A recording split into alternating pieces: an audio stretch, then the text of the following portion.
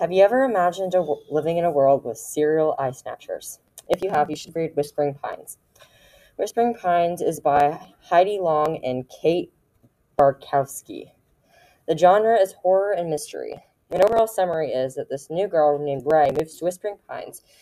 She meets another girl named Brandy. 24 hours later, Brandy goes missing. About 2 days later, her and another friend see a figure coming out of the woods. As soon as Ray moves, the creature charges towards her, jumping on her. Her friend springs into action and holds the creature back, but when she gets a closer look, she realizes it's Brandy. But something was different. Brandy has no eyes. Some appealing factors is what's appealing about my book is that it's really suspenseful and interesting. It's strange because nobody seems to care about the missing children.